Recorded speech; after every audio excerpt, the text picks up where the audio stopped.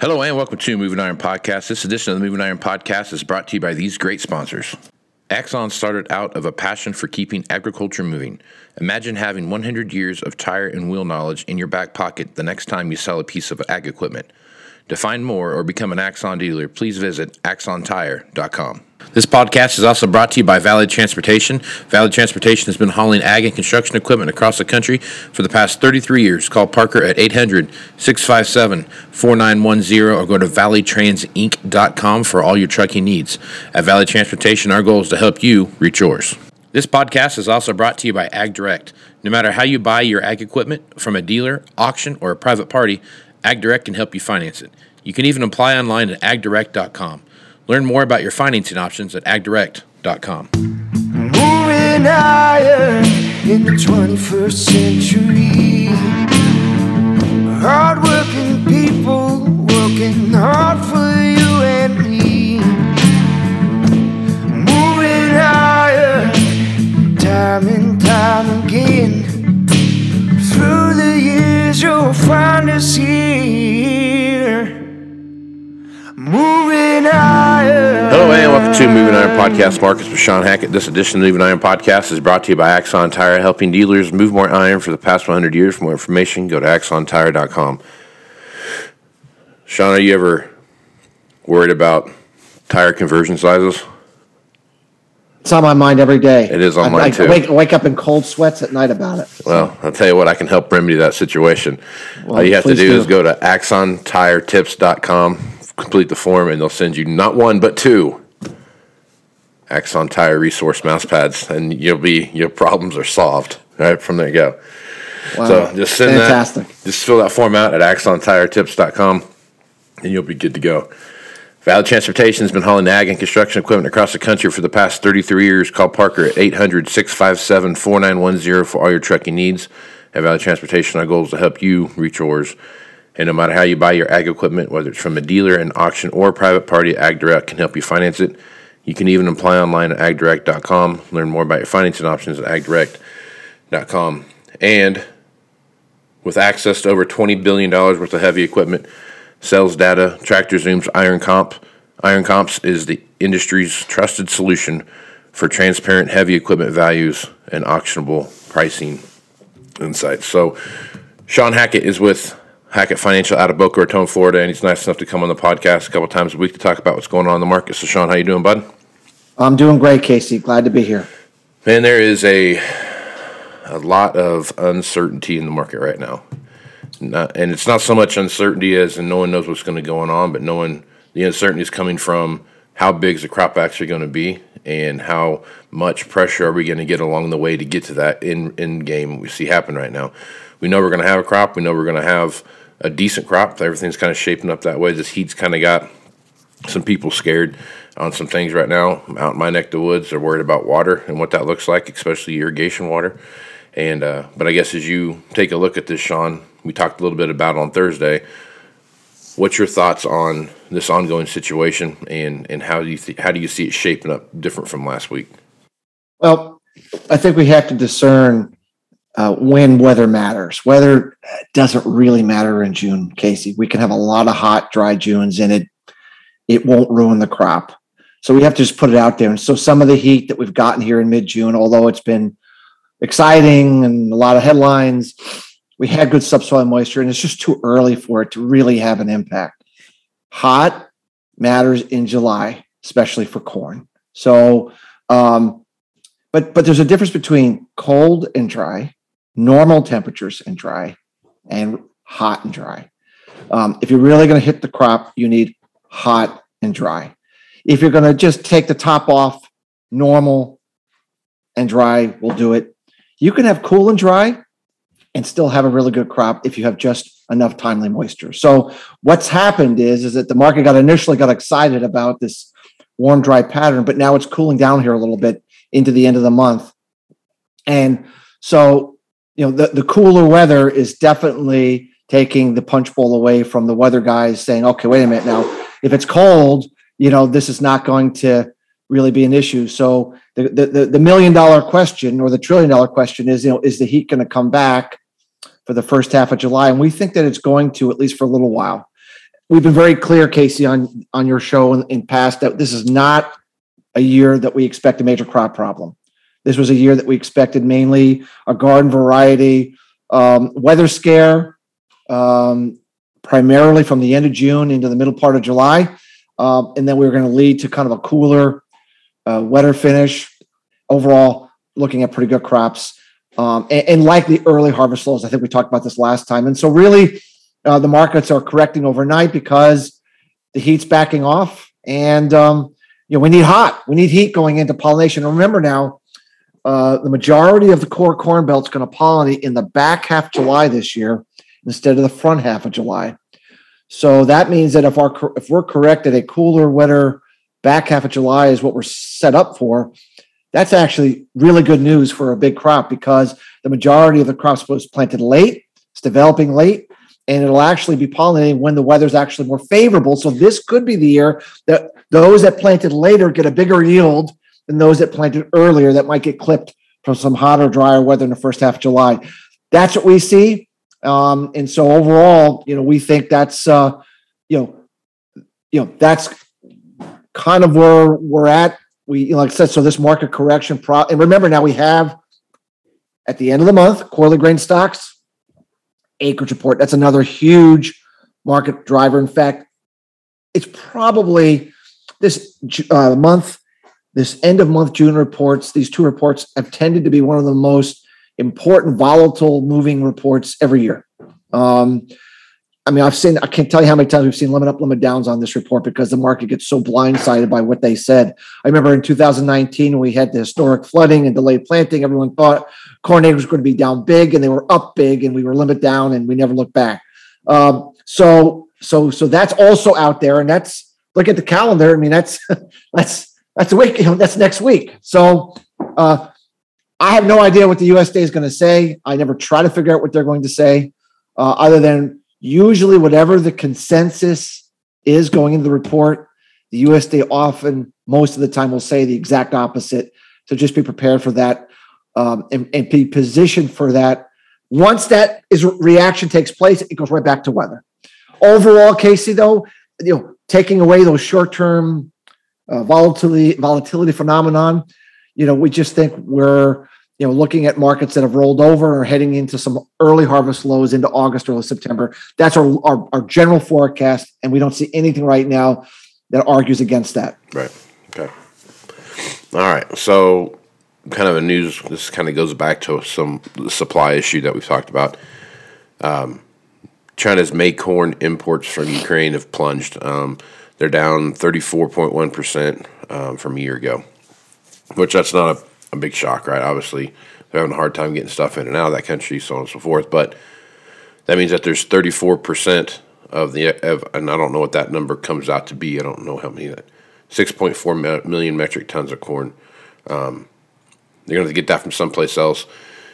Do you see this as a domino? I mean, you start to see this domino effect now where, what happened, what they would normally get out of the Black Sea region, they're not getting any more. They're looking all over the place for the next person to give them that supply. How do you see that affecting the market right now? Well, let's put this in perspective. Brazil last year had a total corn crop of 85 million metric tons. This year, let's just say it's going to be around 110 million metric tons. So we're talking about 25 million metric tons increase in available corn supplies out of Brazil this coming season, which they're now harvesting, and now it'll be available to the export market. That largely can overcome the loss of supply from Ukraine for the next 3 or 4 months, meaning that whatever they couldn't get there. Remember last year, Brazil didn't have any corn for sale, so China needed Ukraine during this time of the year. They don't need Ukraine right now. As long as Brazil's a willing seller, they're always a willing seller. They're going to get plenty of corn out of Brazil this year because it's available. So I don't see that being a major issue right now into the summer. It could be an issue as we move into the fall and beyond once Brazil is run out of its exportable supplies. But at the same time, if we have a big corn crop in the U.S., then we'll have plenty of supply to hand over to the Chinese if they want to buy some corn as well. So I'm not sure right now, Casey, that's going to be a barn burner. It would be an issue if Brazil came up short again, which they did not. It would be a huge issue if the U.S. corn crop comes up short. I mean, obviously we don't know yet, but I don't think that's what's going to happen. I think we're going to have a good corn crop. So, Okay, so you put out a new report. You put out a new report this morning, and it had to do with some bearish reports that you were getting from some of your smart money algorithms and stuff that are out there. One of which is rice. We've talked about rice and its correlation with wheat and what we see happening out there. So, what are you hearing from early wheat harvest that's going on right now? I mean, we're up into Kansas right now, and then you take a look at what's going on with the rice. What do you see happening there? Well, first of all, our smart money algorithm capital flows, it's an objective agnostic tool. All we're trying to do is tell you we've identified those in the marketplace from the COT that have proven to be buyers at lows and sellers at tops. Generally speaking, it's a tool, doesn't work every time. It's one of many tools we utilize, but it's an important tool. And right now, the grain markets, the smart money is betting on lower prices. So they're kind of agreeing with our fundamental view. However, in the rice market, that's one of the few grain markets where they're actually showing more bullish persuasion. And I think the reason for that is that we've talked about this numerous times, how cheap rice is relative to wheat, relative to other grains. And we've also talked about how cheap rice is relative to fertilizer prices, and how Asia, you need, the rice is such a large user of fertilizer to maintain yields, especially out in Asia. Now, no doubt China and India will have the money and the political access to fertilizer, we think, but we don't see the Philippines, Taiwan, Vietnam, Bangladesh, Indonesia, these ancillary Southeast Asian countries. We don't believe they have the capital to buy it, and we don't think they have the influence to get access to it. Already we're hearing anecdotal evidence of significant reduction in fertilizer. That means that Asian rice production in these key export countries is going to be down, and at a time that demand for rice as a substitute for uneconomical wheat is going to be at records. Also, it's very interesting. South China has been dealing with another round of extreme flooding, over the top flooding. And that's where they grow a huge portion of the early rice crop. Just been a complete disaster. And so on top of everything we just said, it clearly looks like the early rice crop in China is going to be short. And they already were record importers of rice. So that is a market that we feel can buck an overall bearish grain market trend, and think that it's an interesting market to be looking at. And it does tend to be on a different cycle than the other grain markets. And so interesting to watch that dynamic. But what I try to say to everybody when we're talking about all of this is that none of the problems that's going on in Russia have gone away. It doesn't mean that they're solved. It doesn't mean that they won't. It just means for now, they're not going to create a short-term issue in markets other than, I think, the rice market, it will. Now, I think as we get into the fall and further on, and we kind of get to the next crop cycle, Casey, I think that's where we could have more issues, because I think the market had enough and is going to be able to find a way to make everything work.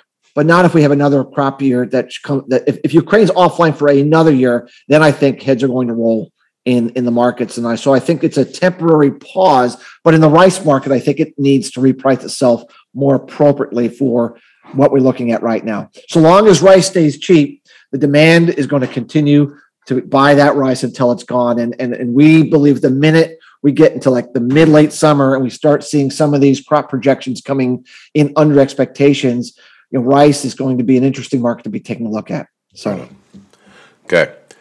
All right. Kind of last topic I want to throw out here. We've talked about the reduction in herd size on the hogs and in cattle both.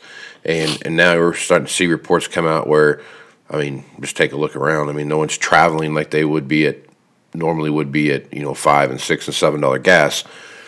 So now you're starting to see this contraction, as you take a look at people going to restaurants and to travel and those kind of things that you see happening out there. Do you feel like if this pattern continues, the reduction in cattle size is going to be kind of almost right size now that we have less people doing those kind of things? I mean, as you see demand curves, I guess, what are your thoughts there?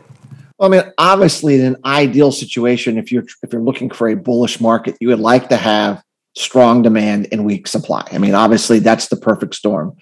You don't always get that. Sometimes you get okay demand, and in this situation, clearly the demand for beef is going to be weakening.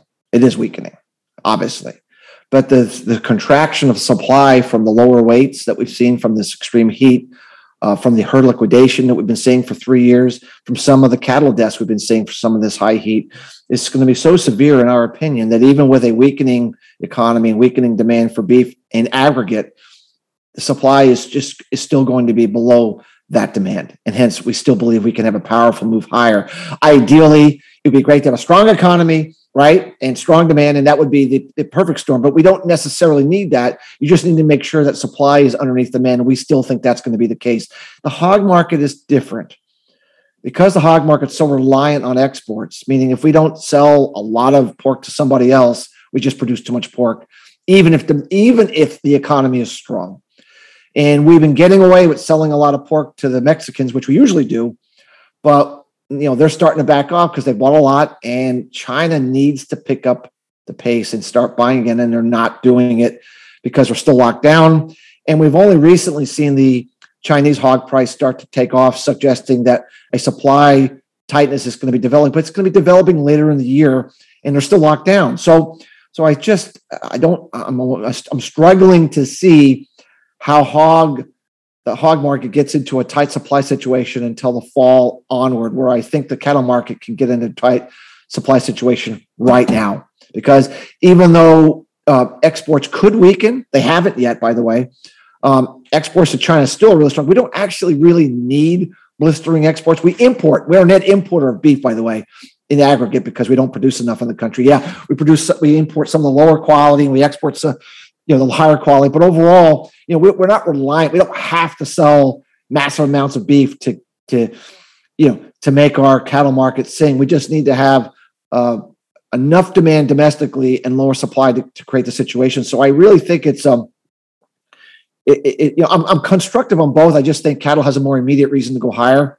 And I think the major price reversal upward we saw over the last 2 weeks in cattle is very telling about a market that's shifting gears from a period of oversupply to a period of undersupply. And I don't see the demand situation getting extreme enough to take that punch bowl away. Well, good stuff as usual, Shawn. Folks want to reach out to you and get more information about what you're doing over at Hackett Financial. What's the best way to do that? Our website is Hackett, Hackett, advisors.com. Lots of information on there to tell people what we do, how we do it, how we make our forecast, to see if we could be of some value to your listeners. Right on. I'm Casey Seymour with Moving Iron Podcast. Make sure you check me out on Facebook, Twitter, and Instagram at Moving Iron LLC. Go to LinkedIn at Moving Iron Podcast and check out the Moving Iron Podcast YouTube channel, where you can see the video version of what we're doing here right now. If you are interested in more information about the Moving Iron podcasts, blogs, and Moving Iron Summit coming up in Nashville, Tennessee, September 6th, 7th, and 8th, go to movingironllc.com, and you'll get all the information there. If you need more information about any of that, send me an email at movingironpodcast at movingironpodcast.com, and I'll be happy to get that over to you. My good friend Alex is over in Ukraine right now. He's been sending me pictures of his van full of stuff and talking about all the things he's doing. He's about 15 miles from the front lines there on the very southern and very eastern edge of the war zone there. So he is right in the middle of all that stuff, and he's really putting himself out there. So if you'd like to help Alex, he has a GoFundMe page set up. You go to GoFundMe and search Help Alex Transport Humanitarian Aid from Poland to Ukraine, and you can help support him there however you guys can do that. So with that, I am Casey Seymour, Shawn Hackett. Shawn, appreciate you being on the podcast. Thanks, Casey. Let's go with some iron, folks. Out. Axon Tire is going to have more tips, tricks, and client advice throughout the year and in September at the Moving Iron Summit in Nashville. If you're looking to sign up for the event, please head over to movingironllc.com. We hope to see you there. Valley Transportation has been hauling ag and construction equipment across the country for the past 33 years. Call Parker at 800-657-4910 or go to valleytransitinc.com for all of your trucking needs. At Valley Transportation, our goal is to help you reach yours. And no matter how you buy ag equipment from a dealer, auction, or a private party, AgDirect can help you finance it. You can even apply online at agdirect.com. Learn more about your financing options at agdirect.com. Moving higher in the 21st century. Hard-working people working hard for you and me. Moving higher, time and time again. Through the years you'll find us here.